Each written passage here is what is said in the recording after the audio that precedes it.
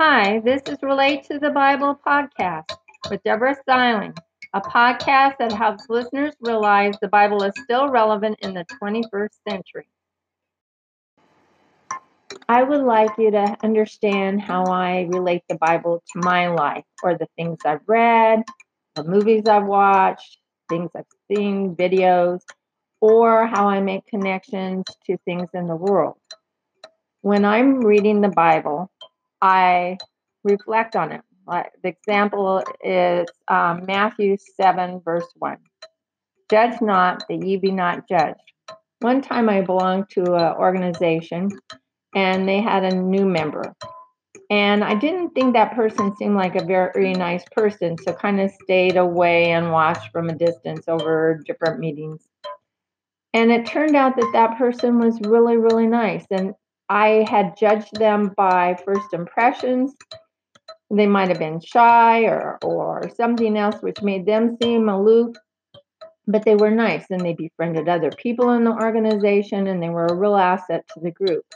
And it makes me think of how that was a shallow decision on my part to judge. And it helped me reflect more when I meet new people to be more open.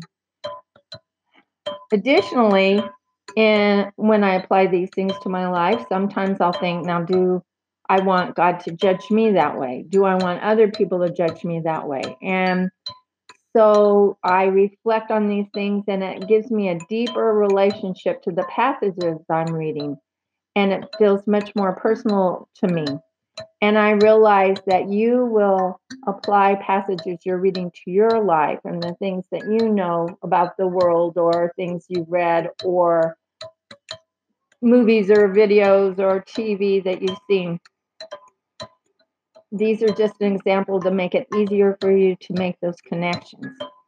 Also, these podcasts will be coming out on Wednesday and Friday.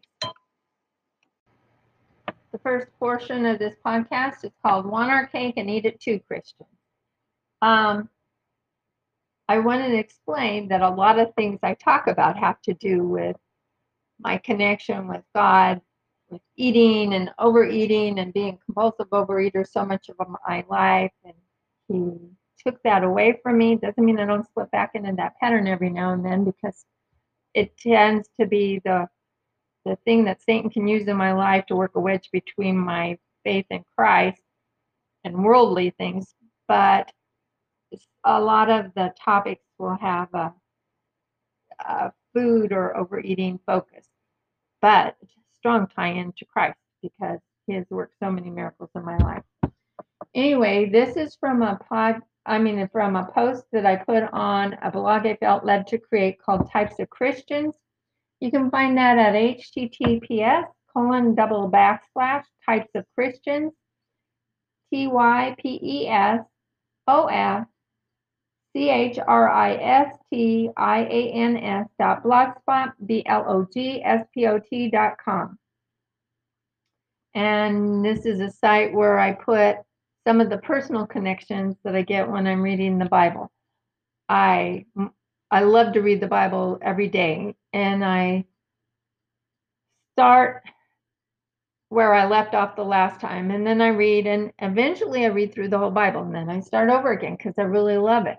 And different times when I'm reading it, not every time I'm reading it, but different times when I'm reading it, there will be something that will make a personal connection for me that makes it even more meaningful beyond the biblical meaning in the Bible. And I felt led to share these so that when you read the Bible, you might sometimes get personal connections in a way that's significant to you in your life. Anyway, one's called Want Our Cake and Eat It Too, Christians. And the passage I have related to is that they may know from the rising of the sun and from the west that there is none beside me. I am the Lord, and there is none else. I don't know why we're always trying to find an easier way. God showed me a food program that's worked well for me for over 30 years. But am I satisfied? Nope. There's a part of me that looks through the magazines for things that promise to let you eat anything your heart desires and still lose weight. Why do I fall prey to these? I think it's because I want my cake and eat it too. I mean, literally. I'm always looking for an easier way to have it all when I should be satisfied with the miracle my Lord has allowed to happen in my body and eating all these years.